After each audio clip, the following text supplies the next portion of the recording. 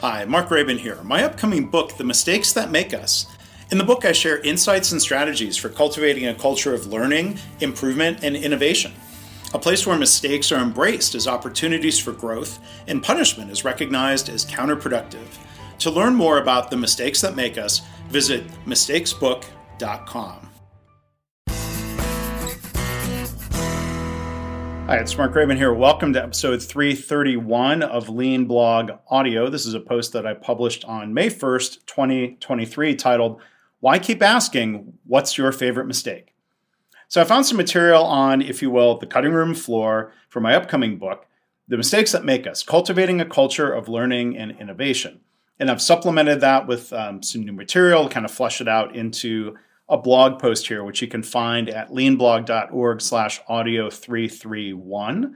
If you weren't able to attend the event I did on May 2nd, a live book cover reveal event, you can find a link to that. The recording is now available. You can see what the cover to my book looks like. It was a fun 30 minutes with Elizabeth Swan as the host and helping me talk through this. Again, leanblog.org/audio331. So I've asked more than 215 people the same question, releasing 208 episodes to date. Here's the question. What's your favorite mistake? Now, you might wonder why I seem to be so obsessed with this question. It's not because I love embarrassing people or because I want to gloat about the mistakes of others. I ask this question to learn and improve myself as a person and leader. The upcoming book and the podcast series are meant to be reminders that we shouldn't mock people for their mistakes. We shouldn't be too hard on ourselves, even if that's easier said than done. As the stories in this book illustrate, everybody makes mistakes, starting with me. The key is learning from these mistakes in a way that drives us forward positively. We might not love that we made a mistake, but we would hate repeating it or failing to learn and grow. Some people and companies learn that making small mistakes prevents us from making larger mistakes, which I also wanted to explore. I explored learning from mistakes in the 2017 anthology book that I edited and published called Practicing Lean. After writing the first 2 chapters, I recruited 15 friends and colleagues from my field to follow my lead in sharing stories about mistakes we made in the first few years of our, if you will, practice of lean management in various industries. It was my first self-publishing experiment, and that wasn't a mistake. Although it is a mistake to think, quote-unquote, self-publishing means doing it yourself, and that's something I will explore in a future blog post. Realizing that some people would be willing to share their past mistakes, their favorites even, and lessons learned in a book chapter, Practicing Lean, that gave me more confidence about finding interesting podcast guests willing to talk about the same thing. The Lean methodology encourages us to be humble leaders, which includes realizing that we're not always going to be perfectly correct. Lean teaches us that we can always improve, and the best way to improve is through hypotheses and experiments. We have to be willing to highlight problems and admit mistakes, which means leaders must make it safe for others to do so. The stories from former Toyota people, which you'll read in this book, clearly illustrate these mindsets and principles.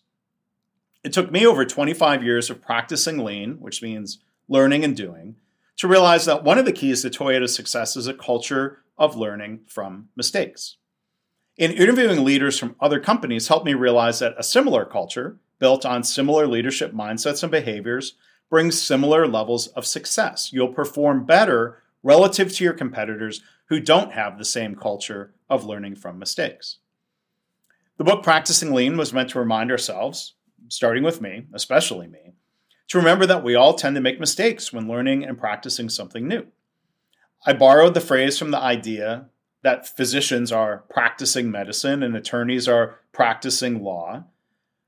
Completing a degree or a training class, belt or otherwise, doesn't mean that our learning has ended. It's only just begun. Deliberate practice, including learning from mistakes, helps us learn, grow, and succeed. The book Practicing Lean also reminded us not to be too hard on others who are many years behind our own learning curves. If we can encourage people to be open about their mistakes and learn from them, they might surpass our skill and experience levels before long. I believe in and I try to lead by example, as do the guests on My Favorite Mistake. Admitting and sharing my mistakes in meetings, blog posts, book chapters, or podcast episodes hopefully create some space and psychological safety for others to do the same, or that's my intent, that's my hope. We all make mistakes. I think the best of us manage to learn from our mistakes in a way that turns out to be positive for our careers and for our lives. That's the spirit of My Favorite Mistake podcast and the book, The Mistakes That Make Us. Not asking, what's wrong with you? Why'd you make that mistake? But instead asking, what did you learn? And how do you help others learn and grow? So for the blog post, go to leanblog.org/audio331. For the My Favorite Mistake podcast, look in whatever app or service you are using to listen to this podcast, Lean Blog Audio, or you can go to mistakespodcast.com. For the book, again, The Mistakes That Make Us, Cultivating a Culture of Learning and Innovation. To learn more, go to mistakesbook.com.